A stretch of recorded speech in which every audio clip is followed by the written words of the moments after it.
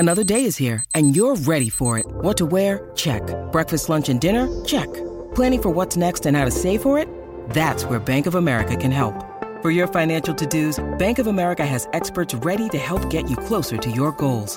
Get started at one of our local financial centers or 24/7 in our mobile banking app. Find a location near you at bankofamerica.com/talktous. What would you like the power to do? Mobile banking requires downloading the app and is only available for select devices. Message and data rates may apply. Bank of America N.A., member FDIC. Think you know the Brooks Ghost? Think again. Introducing the all-new, better-than-ever Ghost 16. Now with nitrogen-infused cushioning for lightweight, supreme softness that feels good every step, every street, every single day. So go ahead, take your daily joyride in the all-new nitrogen-infused Ghost 16. It'll turn your everyday miles into everyday endorphins. Let's run there. Head to brooksrunning.com to learn more.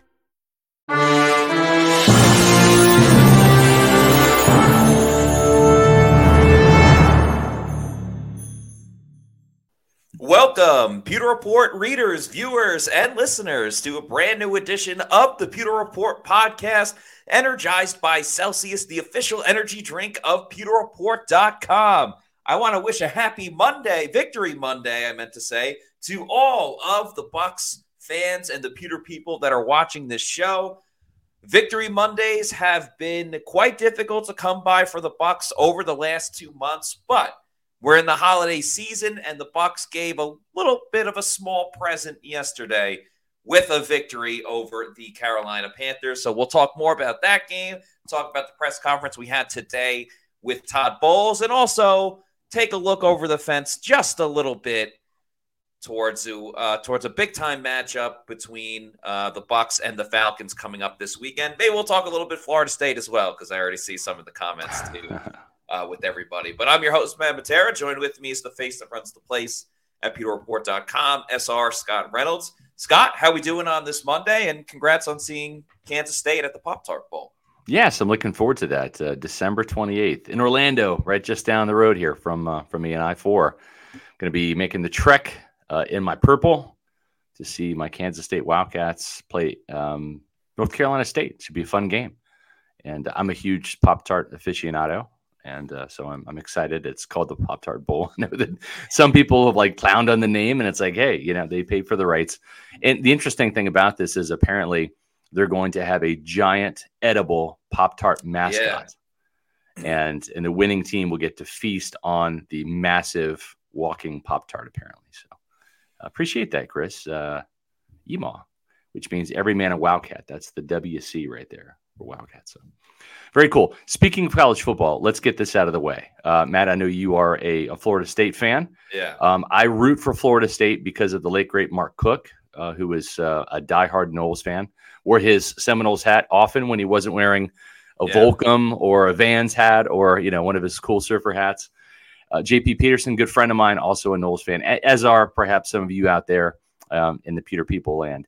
I'll say this. Out of all of the Florida teams, and I love watching college football live, and of course, me being a Kansas Stater, I do go up for a game each year. My daughter goes there, so I enjoy that. At the same time, I've latched on to a team in the state of Florida just to go watch college football, and that's the UCF Knights. Charge on, Bailey Adams. They're playing in Tampa. They got Gasparilla Bowl. Yeah, I'll probably be there. I was at the last Gasparilla Bowl when they beat the Florida Gators, and I'm actually undefeated at the Bounce House. Terry Mahajer, who went to my high school, is actually the athletic director. Small world. Having said that, I know that UCF got ridiculed by many a school, pundit, person, college football fan, etc., when they claimed the mythical national championship. But I'm saying this right now. If Florida State beats Georgia, I have no problem at all with Florida State claiming a national championship, no matter what the outcome of the playoff game is, because I think that they were robbed of this opportunity. Defense is half of the game, and I understand the whole Jordan Travis broken leg thing, but you can't penalize somebody for breaking their leg. Yeah. And so to me, Matt, and I will get your thoughts on this, and we'll dive plenty into some Bucs stuff. We have plenty of Bucs talk coming up here. But it just, to me, if Florida State beats Georgia, and I'm a bit of a closet Georgia fan. My wife Ashley's from Georgia, so I watch a lot of Bulldogs football. If they win that game and they finish undefeated, you know what? Put it up in the stadium, put the banner up, give them rings. You're undefeated. You're a national champion, in my opinion. Yeah, glad we got your thoughts on it, because myself and Josh Capo had this discussion to kind of begin the Pewter Game Day show yesterday for the preview, and Josh was more team have like the best games going on, so he was happy with the schedule that they had. I obviously think Florida State should be in, so I'm not going to try to rehash everything I said on yesterday's show. You can check it out on our YouTube channel if you want to get that. The points I'll pretty much make is, one, it's clearly the College Football Playoff Committee is showing that it's a money grab. They see Alabama, they see Texas, teams that are very intertwined with ESPN that like comes up with these. And clearly they're going for the money aspect of it. I think it's absolutely ridiculous and stupid that there's not an undefeated Power 5 team and a conference champion in the game.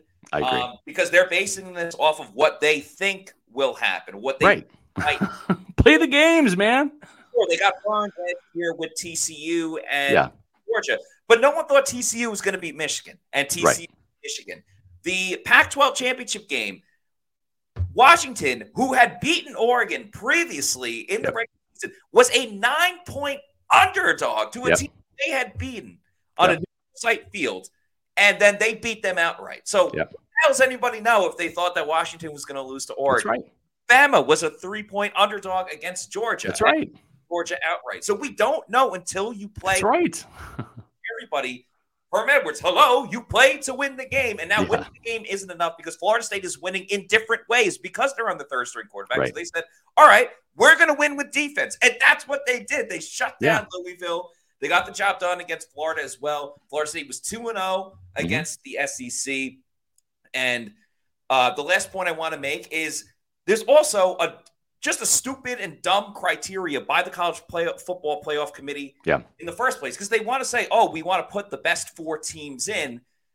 Every single resume is different. Like, style points matter, but then they don't matter, because right now you could tell me if your logic is we're going to put the best 4 teams in, you can make an argument that despite losing to Bama, that Georgia is still one of the best 4 teams. So Georgia could easily been in it as well. So if that's not your criteria, well, then you got to go by the records and the standings. And then in that sense, Florida State would be in. Yeah. But we're going off of presumptions, money, and what we think will happen instead of actually letting the players decide it on the field. So Florida State got absolutely jobbed. And we'll see what's going on with the Orange Bowl, because Florida State Georgia on paper is a great game, but then you always got to throw in like who's going to play. Will Jared Verse play? You know, Jared Verse is going to be your first round pick as an edge rusher. I know. There's a guy like that, and all the studs on both teams. Do they play or do they not? Because hey, we're not playing for a championship, so who cares? So see that's what I'm saying. If I'm Mike Norvell, I'm saying before you make up your mind whether you're playing or not, here's the deal.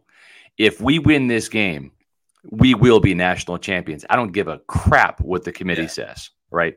Because if our neighbor down the road in Orlando, UCF, can put national champions in their stadium and dish out the rings and the T-shirts and stuff, then damn it, so can we, right? And so, I'm all about it. I supported UCF doing that because I thought they kind of got jobbed and not having the fair opportunity because they weren't, in the Power 5 conference. Then they go and they spank Auburn. I think Carlton Davis was on that team, So I'm all about it. I'm all about Florida State claiming a national championship if they beat Georgia. And that would be my selling point to Jared Verse and to those Florida State Seminole seniors about coming back and playing in this game because, hey, you can still have that opportunity. We're not going to let some committee steal that from us. Yeah, it's a really tough situation to be. It absolutely sucks for Florida State. So I definitely feel terrible for all the players that work their ass off week in and week out, and then they go undefeated and they don't make it. So Florida State in a tough situation. The Bucs not in a great situation, but in a little bit of a nicer situation because they just beat the Carolina Panthers last game. So Scott, let's turn our attention to the other Florida team that we're going to be talking about on today's show, the Tampa Bay Buccaneers. What's the landscape right now for the Bucs? How are we feeling both with how they finished beating the Carolina Panthers and moving forward in what I'm flat out calling a playoff game. I asked Yeah. Todd Bowles about that, whether or not it's a playoff game. This is a playoff game for the Bucs because going up against the Atlanta Falcons. Because if they win, they're in first place. But if they lose, they're just about out of it. Exactly, because they would be 2 games behind the Falcons, but they've lost twice to the Falcons, so they're essentially 3 games behind with what would be 4 games left. 4 games to go. This is their 5th game. And more importantly, they would need Atlanta to not just lose down the stretch, but they'd have to lose their remaining games against the Panthers and the Saints. Right? Because those are divisional games. I believe they play the Bears as well. They play the Bears and the Colts. So they have 4 games, 3 of which are on the road. And they would need the Falcons to essentially, if not lose 3 of those games, really, because the Buccaneers. Here's the thing: the Buccaneers, after you play the Falcons, you're going to Green Bay, and you're going to play a red hot Jordan Love and an almost unbeatable Packers team up there at Lambeau. And there's no Tom Brady and Scotty Miller this time. I mean, there's no Gronk. This is legit. This is a different Buccaneer team going up there to Lambeau Field. Then you've got the Jacksonville Jaguars here on Christmas Eve. Then you play the New Orleans Saints on New Year's Eve at Tampa. Then you finish on the road at Carolina. So this is the make or break game. If they don't beat the Falcons, I think it's pretty much over. So I just don't think that's going to be the case for Tampa Bay. We'll see. I mean, they needed to win yesterday, Matt, to have a little bit of confidence and momentum heading into that particular game next week. They got the win. It was not a convincing win. It wasn't a win that you feel good about, maybe even like as good as you felt about the Tennessee Titans game a couple weeks ago at Raymond James Stadium. But it's one of those games where you get like, whew, okay, we won. Yeah. Right. So I don't know. I don't know if the Buccaneers are going to have enough firepower to compete. Looks like Servassier Dennis is going to be back. He was on the sidelines standing next to Todd Bowles and Devin White, hopefully not getting sick again, being out there in the rain. I didn't think that was too bright to have him on the sidelines when the rain was coming down. But Servassier will be back. Not sure about Devin.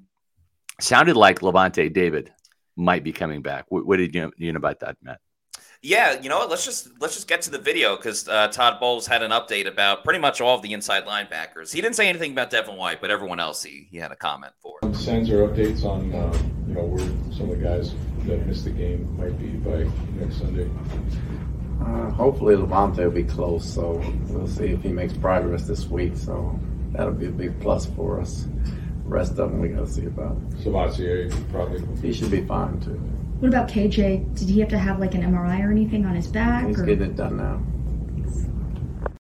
All right, so Servassier Dennis, it at least sounds like a lock that he's going to be back next week. They hope, in quotations, for Levante David, and I think that's the most important one. I don't want to sound like a jerk. I don't really care if Devin White plays for the rest of the season. I really don't care. He's not going to be back. He hasn't really helped the team. He hasn't been an impactful player. We know Levante David is an impactful player. He's a tackling machine on this team. And, clearly it's never ideal to go into a game where you only have 2 dressed inside linebackers and then one gets hurt 7 plays into the game. So Ryan Neal has to come in and play. But you can at least skate by with Levante, Servassier Dennis, and J.J. Russell, who I give all the credit to J.J. Russell for the effort that he had in the game. 7 tackles. Yeah. He had six solos. He had a sack in the game. We've seen games where Devin White only records 3 tackles. I know. And then everyone else around him is cleaning up the mess. And you know what?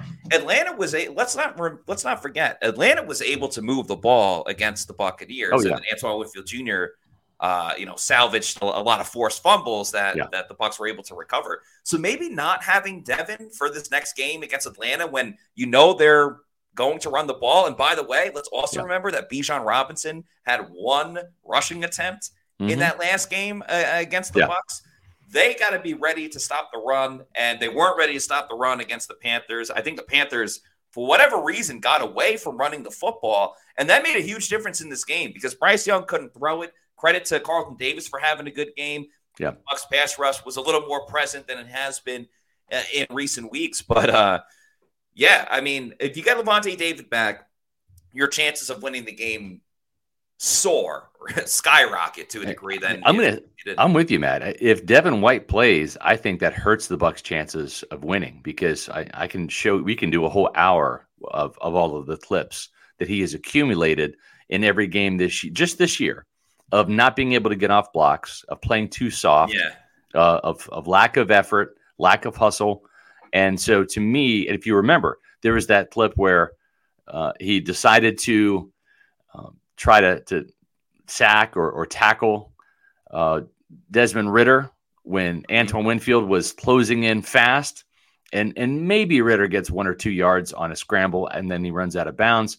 But White just had a brain fart, left his man, who was Tyler Algier, wide open down the field, and Desmond Ridder just flicked it over his head for a 46-yard gain. I mean, Ryan Neal saved the touchdown in that play. So to me, J.J. Russell played better yesterday than Devin White has in most of the games. And that's saying something, as J.J. Russell's been a practice squad player the last 2 years. Servassier Dennis, I thought, played better in Indianapolis than Devin White did. And, of course, if Levante David comes back, he's just simply a better linebacker, right, than Devin White is. So, to me, I'm with you, Matt. I think if Devin White plays, it hurts the Bucs' chances. And interesting that Todd Bowles didn't mention his star favorite linebacker in the injury update. Yeah, he loves to, give Devin his flowers when he can. So, he's probably just hiding the fact that Devin's probably going to be out for a little bit more. That might be something that we got to ask about. Well, one thing we're not hiding is the fact that in 4 minutes, it's Monday. So win or lose, victory Monday or not, we do this thing called roll call. And so at 4:20, I'm going to be going on a bit of a rant. And you guys can put up your name. Don't do it now. Don't do it now. Just wait. About 3 more minutes. And put up your location. And Matt's going to pick a couple of locales from around Florida, around the country, and around the world. Because we love you, Peter people. We want to recognize you, and we love the people that tune into the live show. We understand that not everybody can, and some people catch the Peter Report podcast in archive format, and that's awesome. We love you guys if you're watching on the delay. But we also love when we have people that can finally make a live show, and they'll let us know too. So if you are making a live show for the first time, put that in your location too. And I think that's just awesome. We love the interactions. You guys are great with the super chats last night. I already see some great comments and questions today. So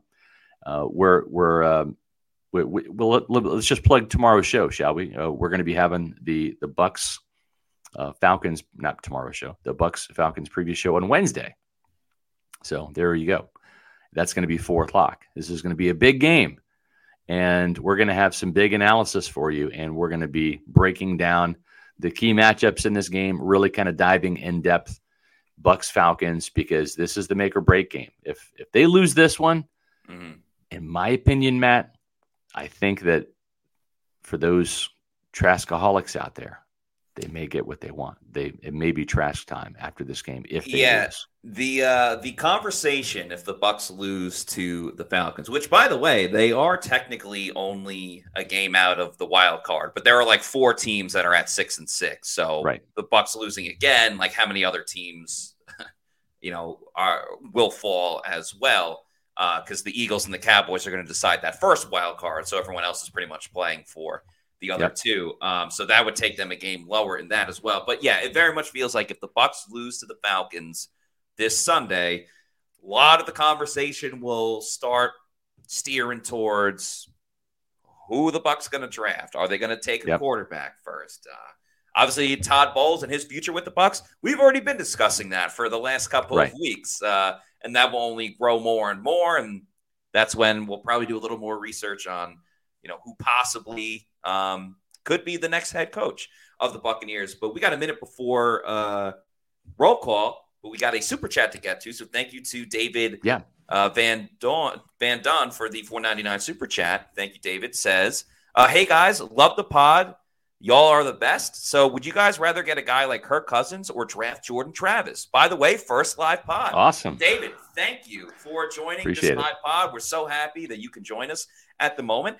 I think that's a really great question because I wonder if a veteran like Kirk Cousins would be more enticing to someone like Mike Evans if they want to bring Mike back, working with someone that's established himself as a pretty good, solid quarterback in this league versus a rookie where he's a rookie and you could get a CJ Stroud or you could get a Bryce Young situation. Very, very interesting storyline for sure. Yeah, no, I'm with you. And I think that it really is going to come down to the head coach, right? Who's going to be the head coach next year? Because they're going to make the call along with Jason Light. But right now, speaking of call, it is time for roll call. Where are you at, Pewter people? Like we said, we love interacting with all of our fans. So if you're new to the show, we do this every single Monday where at 4:20, one of us goes on a rant about the Buccaneers. Today, Scott will be going on that rant. And in the meantime, if you guys want to drop your location, where you are watching from, we'll pick a couple people and give them a personal shout out as well. But we just want to show how much we love the Pewter people. And let's get it rolling, Scott. We'll start bringing these names onto the screen. So the interesting thing is the Bucs are playing the Falcons this week, and it's a divisional opponent. So Mike Evans has gone against the Falcons just about twice a year. There's probably been a year or two where he's missed a Falcons game, maybe with a hamstring injury or something to that effect. But, for 10 years, he's been doing some serious damage. And the Falcons and the Panthers, and I think yesterday's game might have made Mike Evans more productive against the Panthers than the Falcons. But that could change on Sunday. But I'll just say this. The last time the Bucs played the Falcons, Antoine Winfield was just a one-man gang, just like he was yesterday against the Carolina Panthers, a one-man gang. Whether it was the sack, whether it was the interception, whether it was leading the team with 8 tackles, Winfield was just everywhere for the Buccaneers, just as he has been throughout this entire season. And when you look at Mike Evans, he was doing it all for the Buccaneers on offense, just as he has been the entire season. When I say everything, I mean everything. 162 yards. Consider that Baker Mayfield only threw for 202 yards. Mike had 162 of it. Consider that the Buccaneers only had 322 yards. Mike Evans actually had more than half of the entire Bucs offensive production. So Mike Evans has been the clear, easy, runaway winner on offense for the Buccaneers. Antoine Winfield Jr. has been the clear, easy, runaway MVP on the defense. But here's the problem. The problem is you've got 2 superheroes, one on either side of the ball. That's not going to get you the NFC South title, and it's certainly not going to win you a playoff game. You're going to need some help. And probably not some sidekicks. You're probably going to need some more superheroes because one guy, Winfield on defense, Evans on offense, is not going to be enough to beat the Atlanta Falcons. Not that the Falcons are some juggernaut, and I know I'm throwing some superhero names at you like juggernaut, but they're going to need another guy or two to step up and really take this division. Because the Falcons, as much as they've been giving it away this year, and they've had the division lead a couple times, it needs to be taken away at this stage of the game because Arthur Smith is on the hot seat. This is kind of the make or break game for Atlanta too, and they have a chance to sweep the Buccaneers and really kind of bury the Buccaneers and then focus on beating the Saints down the stretch to win this game and, or I should say, win the division this year. So it's going to take somebody else. Rashad White, I don't know, maybe Chris Godwin, who has kind of been the invisible man. No catches yesterday. I know he's lost a step, folks, and it's kind of sad to see. But the Buccaneers are going to need somebody else to step up on offense. It can't just be Mike. And they're going to need somebody else to step up on defense. And it can't just be Antoine. So I'm curious as to see who it's going to be. Does Shaq Barrett have it in him one more time to summon the old Shaq, the sack Shaq, and get after Desmond Ridder again? Is it going to be Yaya Diaby, who has 5 sacks now on the season, second on the team behind Vita Vea? Is it going to be Vita Vea, who is due for a big game? Is it going to be Carlton Davis, who is When you need mealtime inspiration, it's worth shopping Kroger, where you'll find over 30,000 mouth-watering choices that excite your inner foodie. And no matter what tasty choice you make, you'll enjoy our everyday low prices, plus extra ways to save, like digital coupons worth over $600 each week. You can also save up to $1 off per gallon at the pump with fuel points. More savings and more inspiring flavors make shopping Kroger worth it every time. Kroger, fresh for everyone. Fuel restrictions apply. Better football over these last couple of games. Can we see Trey Palmer show up and get back into the end zone again? Can we see Rachaad White have another game where he goes over 100 yards? More importantly, Baker Mayfield has got to really be a difference maker, something that we've kind of nitpicked him for and really hasn't shown that ability to truly be a difference maker. But Matt, if there's a time and a place for Baker Mayfield to get back to being, I don't know, that quarterback that won on the road back in New Orleans, 3 touchdowns, 26 points in New Orleans. That's the type of performance they're going to need from Baker Mayfield or somebody else on offense to really step up and have a game. Not just Mike and not just Antoine on defense. You're going to need another superhero or two on both sides of the ball to get this NFC South lead wrested away from Atlanta. Yeah, I'm with you because it's gotten to the point where, like, part of the recipe of winning is just automatically every single week. Antoine Winfield Jr. needs to step up on offense, and Mike Evans needs to step up on defense. And I think we've seen a lot of times, like the Buffalo game comes to mind, where, Mike was shut out for a big portion of that game. And then Mike made the big play, but it was like the Bucs already fell behind. Too little, too late. Yeah. Because they couldn't get Mike involved. And to the thing about great comment from Shaggy. The thing about Antoine Winfield Jr. as well is he's had games where he's just been unreal. The Falcons game, he was fantastic early in the season. He was great. He was great yesterday too. He's had other games where he hasn't been bad by any means. He just hasn't been Superman. Yeah. And if he's not Superman, we've seen a lot of the difficult moments really rear its ugly head for the Buccaneers defense. So it's almost like you're getting two superhuman performances from one guy on each side of the ball, which was fitting that Mike Evans was full Superman mode, getting that football over the pylon. Right. So someone else needs to pick it up. We've seen Rachaad White there's the picture. We've seen Rachaad White from time to time. I'm seeing Kalijah Kancey from time to time. Yeah, absolutely. Kalijah Kancey, I think it's coming week in and week out, just the more that he gets playing time. Vita Vea has been that guy to a degree.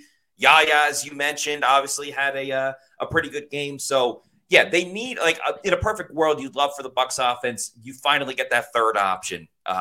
Whether it's Trey Palmer, whether it's, at this point, Chris Godwin showing up for a big game, like when he played against New Orleans, or you get the crazy Kate Odd moment, but it's been too little. It hasn't been enough this season, and that's why this team is 5-7, and they haven't showed up in a lot of games. But you guys, the Pewter people, have showed up once again. Another great turnout for Roll Call. We had a couple of first-time commenters and watching the live show. That was really awesome to see. And right now, I'm going to give a shout-out to a couple people, both international and outside of Florida, and then in the great state of Florida as well. So in no particular rhyme or reason to it, let's get it started. DP Bucks 32 is watching live from Odessa, Texas. Shout out Texas. Everything bigger. Made it to the college football playoff, and Mike Evans is from Texas as well. We got Mark Lau from Cape Coral, Florida, being a Floridian watching the show. Desmond Beatty from the Northeast in Meriden, Connecticut. Narav, another local, watching right here in Tampa, Florida. Black Crow, Volume 2, watching from Iowa, probably a big-time Tristan Wirfs fan.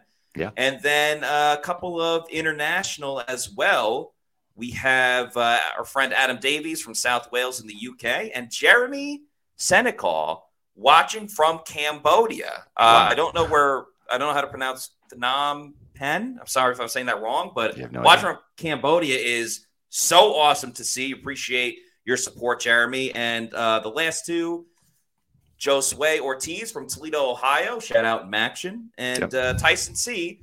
from North Central North Dakota. So probably a Cody Mauk fan. So yeah, very cool. Appreciate Awesome. all you guys. Sorry we didn't get to everyone to give a personal shout out, but you never know when your name could be called for roll call. So really appreciate you guys. So awesome that you could partake in roll call. And another thing I'd recommend partaking in is having a Celsius energy drink, which of course is the official sponsor of the Pewter Report podcast. Check out all their great flavors. The Cosmic Vibe is one of their newest. I personally love the Arctic Vibe.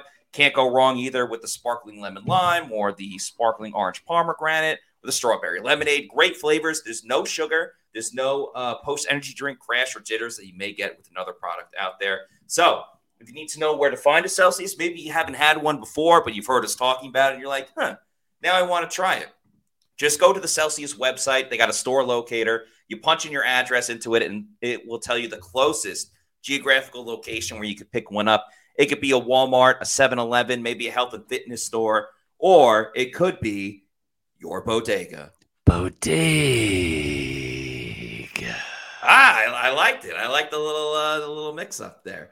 And once you keep going to your bodega and you know you love Celsius and you want more, and you're like, I want to buy this in bulk. The good news is you can buy it in bulk. Go over to Amazon, do the subscribe and save over at Amazon. And I'd recommend getting the variety pack because variety is the spice of life. But you can order in bulk, whatever flavors you want, and have it sent to your residence whenever you want. You're in charge. You're the captain. It could be a week, month, quarterly, yearly, whenever you want. Just make sure you're drinking Celsius energy drinks. Make Celsius your number one pick. Celsius, the official energy drink of PewterReport.com. Scott, we have a couple of more super chats to get to. Started rolling in right when roll call was going on as well. So let's start with Mark Fisher. Thank you to Rev Fish for the $4.99 super chat, who says scheme, questioning it, versus runs up the middle. Is it more to Vea, Gaines, and Cansey or the linebackers to stop them? I know Neal did his best, but did the defensive line give the holes? Yes and no a little bit. I just started to watch the All-22 within the last 30 minutes. I was finishing up the 2-point conversion, which is new, and I'll put it in the chat here. So I really don't have a definitive answer, but listen, it's a gap-oriented scheme. Mm-hmm. So wherever that gap is that was exploited, sometimes you get a double team on a defensive tackle. He gets washed out of his gap. It's his responsibility. Then you have linebackers that have to kind of fill. And even though they have a gap responsibility, now they've got to leave their gap responsibility, maybe get off a block and fill that hole. So I will say this. I know that Chuba Hubbard had over 100 yards rushing, averaged over 4 yards a carry, and the Panthers did a pretty credible job running. At the same time, this was J.J. Russell and Ryan Neal playing linebacker. So were there some mistakes at the linebacker level? I'm sure there were. At the same time, too, give the Panthers credit. They came in with a plan to not put the game on Bryce Young's shoulder and make him the sole responsible producer for every single yard out there, whether it was a scramble or whether it was throwing the ball. And I thought the Bucs did a pretty good job of pressuring him as well as containing him. You didn't see those Bryce Young scrambles really hurt the Buccaneers. So they gave a little bit more in the ground game that you wanted to see. But some of those runs, I think, were due to having a little bit of a mishmash lineup there with Neal and Russell in there. Remember, J.J. Russell came in for Levante David. Okay, he was the Mo backer. K.J. Britt was the middle linebacker. That's the guy that wears the green dot and makes the calls. Yeah. So that's what was supposed to happen in this game. Britt was supposed to be replacing Devin White, and you've got Levante's replacement, which is typically Gervais Dennis. In a sense, being J.J. Russell. So all of a sudden, 7 plays in, and now J.J. Russell has to have the headset. He's got to make all the calls, right? And he's the practice squad guy, not the guy that's been on the active roster 3 years like K.J. Britt. So I'm sure there were some misalignment issues that were part of it as well. But the fact that they got out of this game with the win, that was quite something, because it was touch and go. I mean, as Todd Bowles said, if something were to happen to J.J. Russell, they're bringing a cornerback in playing next to probably, he said a cornerback. My guess is probably Kayvon Merriweather would be the linebacker next to Ryan Neal. I mean, the Bucs were down to their fifth string inside linebacker and then had someone that doesn't play inside linebacker playing inside linebacker because of it. And all defenses have different schemes, but it doesn't really matter if it's a 3-4 or 4-3, whatever you're in. You still need your linebackers to make plays and be a big part of stopping the run. You're not going to have your defensive tackles making every single tackle in the backfield for a loss. And when you're Carolina and you know that they're down all of these guys, that gives you even more of a reason to double team Vita Vea and double team Kalijah Cansey, because you know it's not Levante David coming in the running back. It's your fifth stringer and J.J. Russell. So you just made a fantastic point there, because the difference between Levante David and a J.J. Russell is Levante is going to be so quick to trigger, right? And see the double team, shoot the gap, and make a tackle for loss, right? That's the difference. Is Levante leads this team in tackles for loss. I think he's got around 9 or 10 this year, right? And so now you're looking at 2nd and 12 in a hypothetical situation, whereas J.J. Russell reads the play, not as quick to trigger, doesn't have the experience. Now all of a sudden he's making a tackle of a gain of 2 or 3 yards for Chuba Hubbard. And it's like a 5-yard swing, right? When you're talking about a Levante David play and a J.J. Russell play. J.J. makes the tackle, but now it's 2nd and 7, not 2nd and 12. And that sets up a whole different call for the Panthers offense and a whole different call for the Todd Bowles defense. And that's where you see the difference between an experienced guy like David, Matt, to your point, and a guy like J.J. Russell. Great point. Absolutely. And thank you again. And the last thing I would say is I'm surprised Carolina ran some play action early on and were like a little successful with it. Yeah. I'm surprised that they didn't continue to go with it. I understand that they don't want to like overdo it with Bryce Young, but when you have, again, fifth stringer at linebacker, just another thing for them to think about and fool them on with play action. I probably would have gone for it a little bit more, but they didn't, and the Bucs won the game. A Shaggy with the $10 super chat. Appreciate you, Shaggy. As they say we lose this game, Todd is let go. Who would get interim job? So we've had this discussion before. Yeah. It probably would be Harold Goodwin because he's the assistant head coach at the moment. He's actually lobbied for a long time that he eventually wants to be a head coach in this league. He's trying to get as many head coaching interviews as he can. And I think part of not that he would be calling the plays, but part of the reason that he's not a head coach is that guys that are getting hired in those roles are usually play callers on the offense or defensive side of the football. It's a little bit tougher when you're a positional coach versus actually calling plays and things of that nature. He's the run game coordinator, right? He's not the play caller. Yeah. But I think you're right, Matt. In this scenario, this hypothetical scenario, Harold Goodwin takes over as the offensive, or I should say, as the head coach, right? The interim head coach. And I think the other guy that might get consideration would be Larry Foote, the inside linebackers coach. And he's the co-defensive coordinator. So the reason why those two guys would be maybe the options to go with is because Joe Gilbert is an offensive line coach as well. So you have two offensive line coaches essentially in Goodwin and Gilbert. And at this stage of the game, Gilbert can kind of run the show. If Harold has to do some of his executive function capabilities as a head coach. And the same thing with Larry Foote. I think if Bowles were to be let go, he's not going to be. I think they would let him ride out the year. But if he was, Casey Rogers would take over as the defensive play caller because he's had that role before in New York with your Jets, Matt. Yeah. And then Foote, he's got like 5 guys in his room total, right? Mm-hmm. So it's not that much of a burden or a taxing type of thing from a time perspective to coach a smaller group, a smaller position group like inside linebackers, and then be the head coach as well. And in the preseason, let's remember that both Foote and Rodgers did call plays on defense. So there is a little bit of experience for Larry Foote. Obviously, everything you said about the Jets. But we got another super chat. Thank you to Josue Ortiz from Toledo, Ohio, as we learned before. Thank you for the $4.99 super chat, who said, yesterday was probably Baker's worst game. Which game do you think was his best? And do we now have enough data to gouge both his ceiling and his floor? This is an excellent question. Yeah, very good question. What is Baker Mayfield's best game this season? To me, go ahead. I was going to say, to me, it's the Saints game, right? I mean, That's what I was going to say. 3 red zone touchdowns, right? And this has been a challenge for the Bucs all year is performing in the red zone, getting touchdowns. All 3 of those touchdowns to Trey Palmer, to Cade Otton, and who had the other one? Was it Chris Godwin? Was that his only in the touchdown? Saints game? Cade Otton. No, Trey Devin Tompkins, right? Yeah, Tompkins had a touchdown. Yeah. Yes. Tompkins, Palmer, and Otton. So all those touchdowns came within the 5-yard line, if I remember correctly.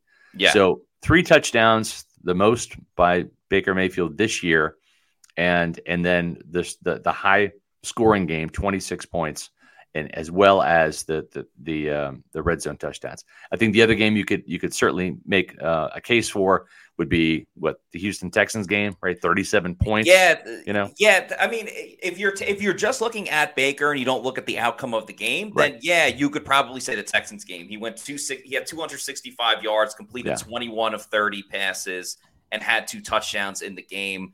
The one against the Bears, he had his most passing yards of the game, but again, box score doesn't indicate everything. Right. That one, he went 26-34, had 317 passing yards and 1 touchdown, which was the deep ball to Mike Evans.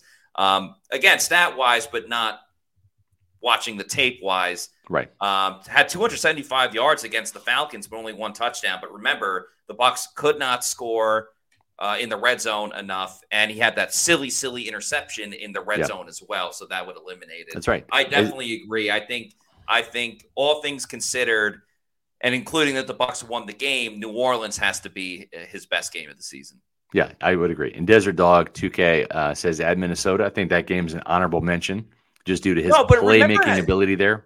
Yes, but remember how bad the first half was for the Bucs offense? Like they had like 2 yards in the first quarter and could barely do anything in that entire first half. I agree. It was gritty and gutsy and everything at the end, but that offense was complete. And granted, it was the first game of the season, but they were so lost in that first half. I don't think you could say it's his best game of the season. Yeah, I would agree. So, he's had some good games. The problem is the Buccaneers have not won enough because of Baker Mayfield. And that, to me, I stand by what I said back over a month ago is that he's not a difference maker at quarterback. He's a facilitator. He can get the ball to the offensive playmakers. He's had a couple of rally moments, that Minnesota game. Yes. The Texans game, the Bucs should have won that game, right? That kind of would go into Baker's win column there if they pulled that out on the defensive side. That was really their fault for the collapse there. But by and large, you look at this entire season, and it just hasn't made enough plays to make you jump up and down and say, ooh, got to re-sign him, right? Yeah. Ooh, he's the guy that's going to take us to the playoffs and beyond. And he's been good. I think he's shown he can be a starting quarterback in this league. But you know what? Derek Carr is a starting quarterback in this league too. Mm-hmm. I think he's better than Derek Carr. Yeah. But I think right now the New Orleans Saints are finding out, kind of having probably a little bit of buyer's remorse with Derek Carr because he has been hurt a lot. Mm-hmm. He's not been the difference maker either. Sometimes the best deals you make as a general manager are the ones that you actually don't make. Yeah. And, there were some people out there saying, well, golly, man, the Saints, they got Derek Carr and the Bucs didn't. So advantage New Orleans. Well, not really, not yet, at least. So we'll see how Carr's shoulder and back and head heal up and how quickly he can get back out there for New Orleans.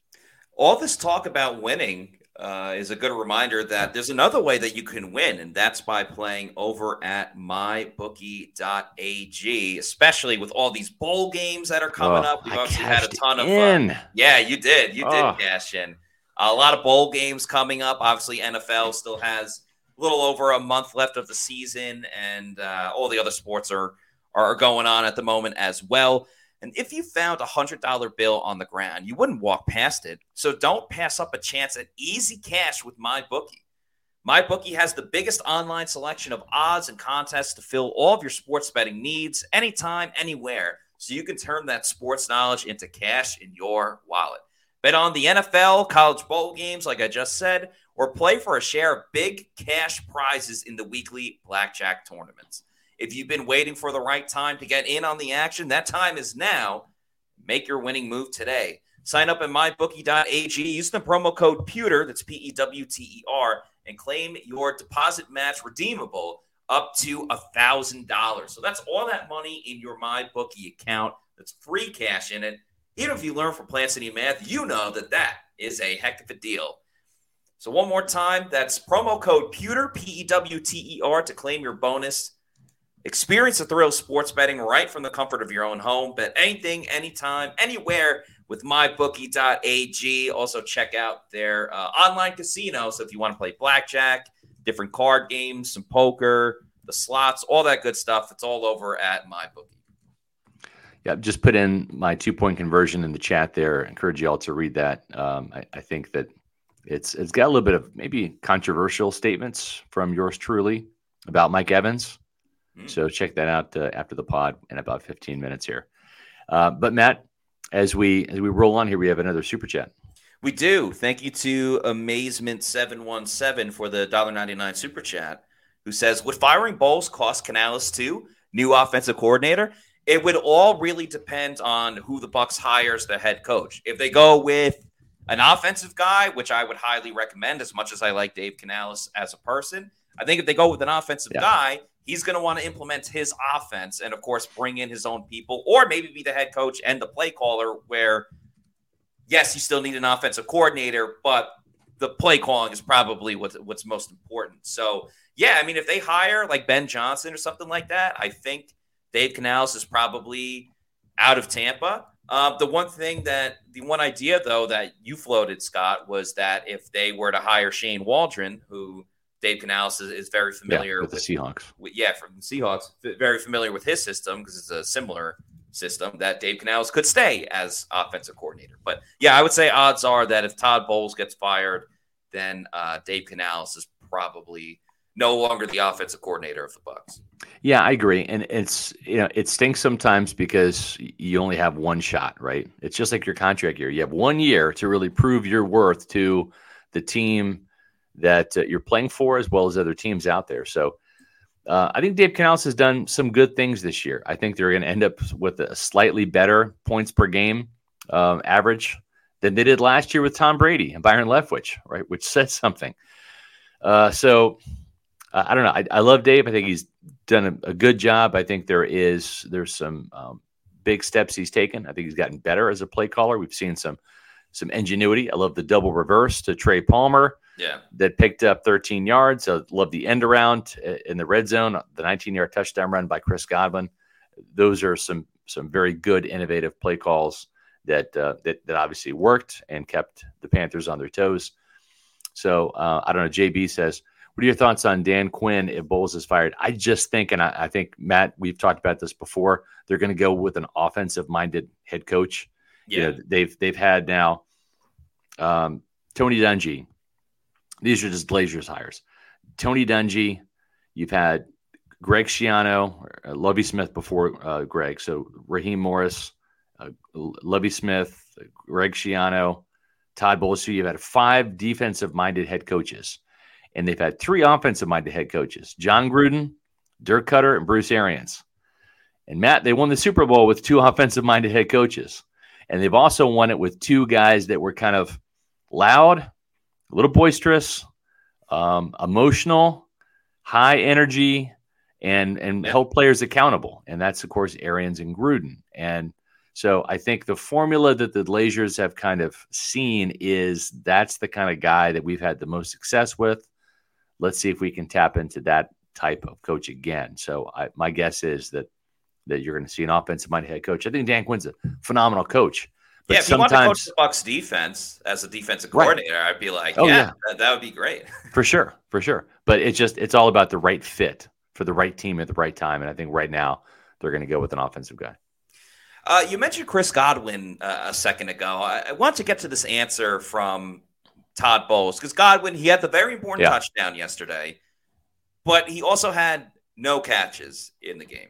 And so I asked Todd Bowles, are you surprised that Chris Godwin didn't have a catch in the game?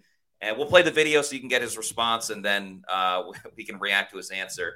The first part of this question is about Baker and Mike Evans, and then it gets to the Chris Godwin part. In the passing game, What's that been the result of, do you think? Just as many 40-yard, 25-yard tech?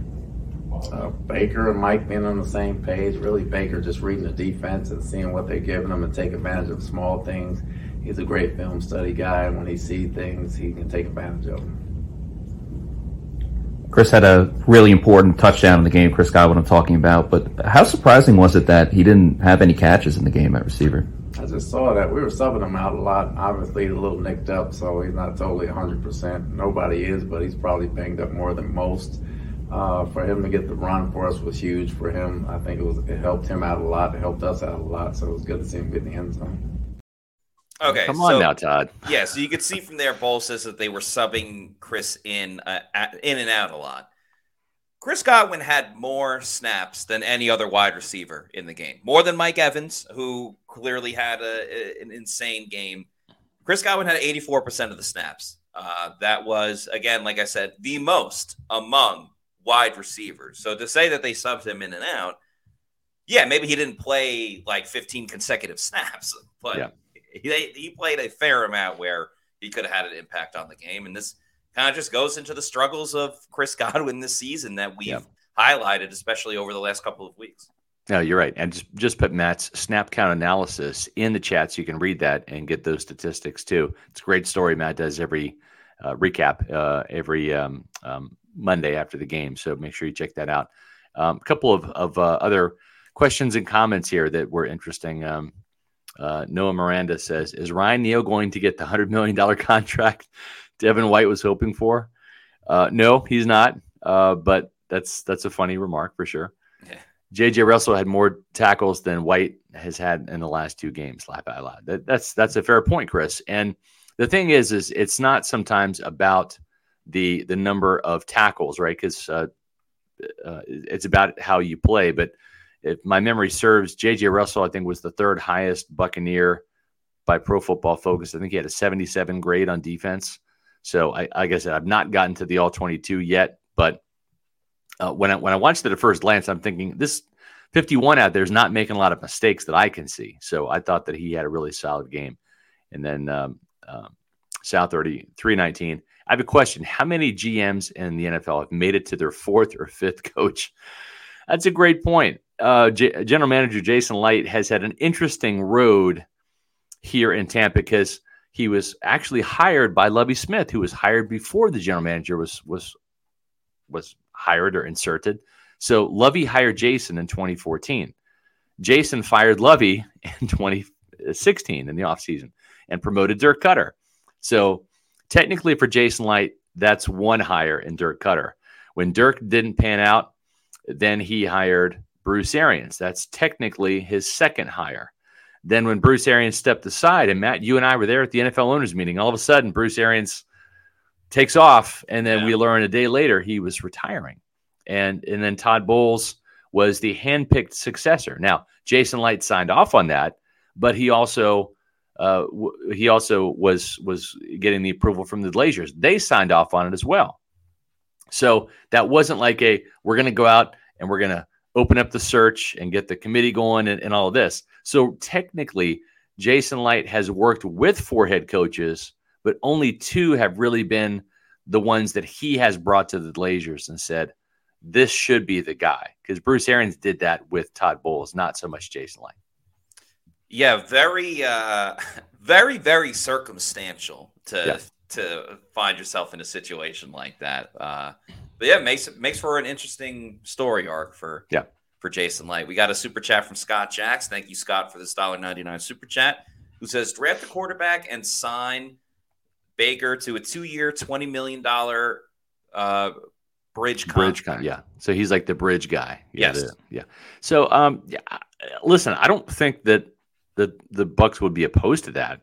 Now, Baker, though, probably doesn't want a situation where he's got a rookie quarterback breathing down his neck, where he's going to have a short leash, right? I just don't think that he wants that scenario ideally. Now, that may be the only scenario that he ends up with in free agency. And I think what's going to suppress his market a little bit, Matt, and anybody not named Kirk Cousins, is going to be the fact that you could have as many as 5 quarterbacks, maybe 6 in this year's first round. So you might have some teams that say, I'm interested in you, Baker, but before I dish out starter money to you. I want to see what's behind door number 2 in the draft and see which quarterback we land. And then maybe I'll circle back around after the draft and see if you're still around. So I think that might maybe suppress Baker's market a little bit. I think the best role for Baker is you got to try to find a team that already has a shaky quarterback situation.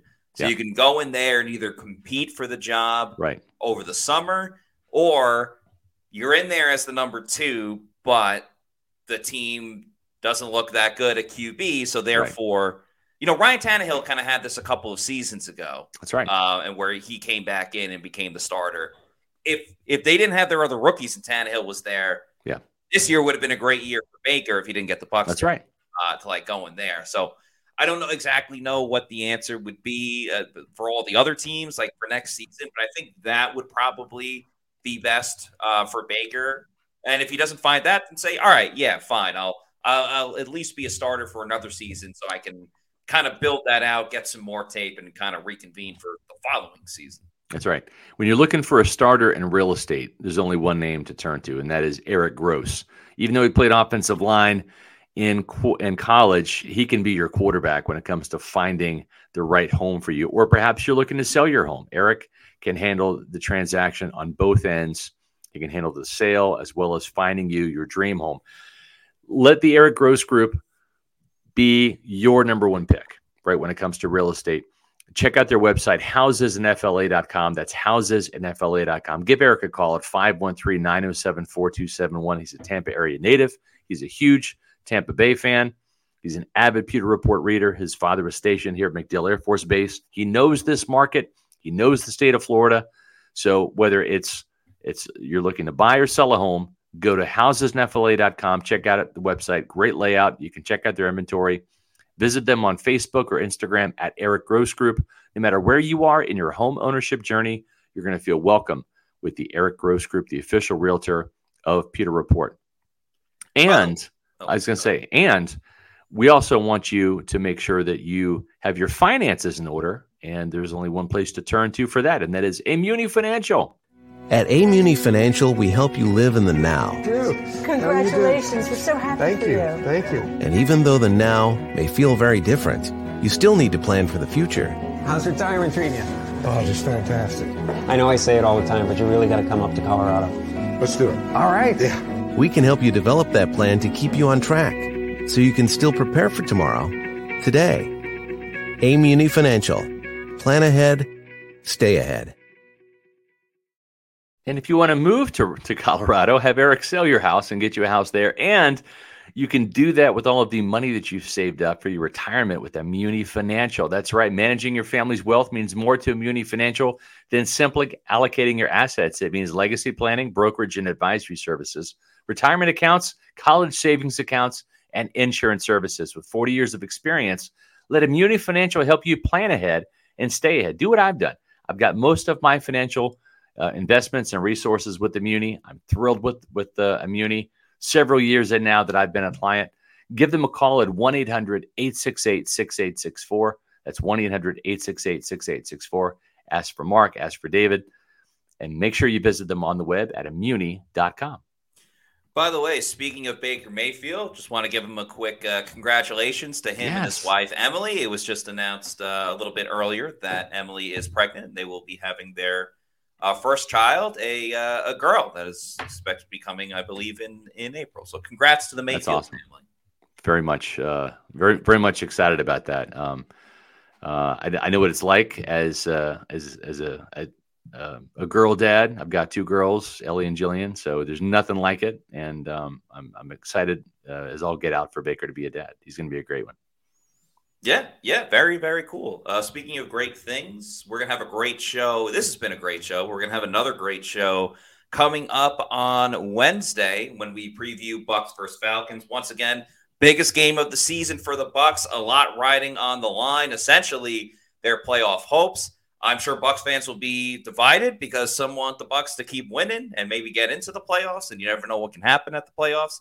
Others want the Bucs to just keep losing and tank so the Todd Bowles can get fired and they can get a better draft pick and just start moving on for the next season. So nonetheless, you guys will be very opinionated about it, and that's what we love about the Peter people. You always get great comments and questions and everything else in between. So we will preview Bucs versus Falcons on Wednesday's show at 4 p.m. And Shaggy has a great comment here saying, hit that like button, hit the thumbs up.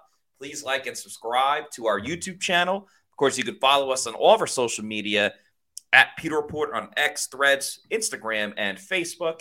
And our YouTube channel is Pewter Report TV, where we got the podcast, the Pewter Game Day show, various other shows, all great stuff from press conferences. We'll have stuff from Todd Bowles today that'll be on our YouTube channel that we didn't put on the show, so it's a little more exclusive content that you guys can check out that hasn't been seen yet on Pewter Report TV. But please like and subscribe, leave a comment. If you're watching the show not live and you're watching it later, still feel free to comment where you are watching the show from. We'll make sure we like it and maybe leave a comment as well. But that's going to do it for us on today's show. For Scott Reynolds, I'm Matt Matera saying thanks, everybody, for watching. We'll see you on Wednesday at 4 p.m. for another edition of the Pewter Report podcast.